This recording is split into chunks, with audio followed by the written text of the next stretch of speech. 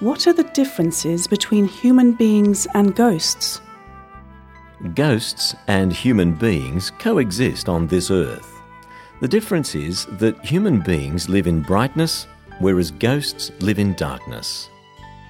Sentient beings of the ghost realm are similar to humans in that they have different races and nationalities. And like animals, they can be categorized into thousands upon thousands of different species, according to their different karmic forces. Each ghost experiences vastly different turns in life. Meanwhile, commonalities in their experiences are due to all ghosts similarly harbouring a deep sense of greed, strong attachments to emotions, many bad habits, and a liking for performing evil deeds. These have led them to fall into the ghost realm to suffer. The hungry ghosts are the most representative examples of the sufferings endured.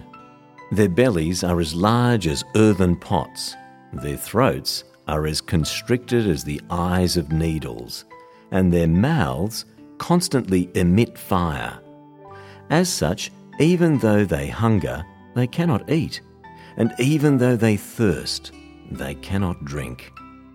Always feeling scorching fires burning their bodies, they suffer intensely. Because hungry ghosts form the majority in the ghost realm is also known as the realm of the hungry ghosts. There is another type of ghost called ghost deities. They are like the rich people of the human realm who possess power and influence. Because of their bad karma, they've been reborn into the ghost realm. However, because they have also done good deeds and cultivated blessings, they are better off than others in terms of their blessings, thus calling them the wealthy ghost deity or blessed ghost deity. Superstitious people generally label them gods and revere them.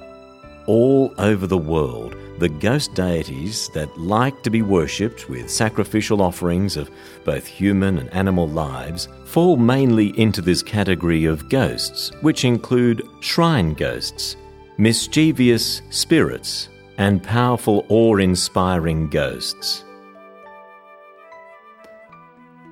However, regardless of whether they are deities or ghosts, their primary karmic retributions and secondary dependent retributions are inferior to that of human beings.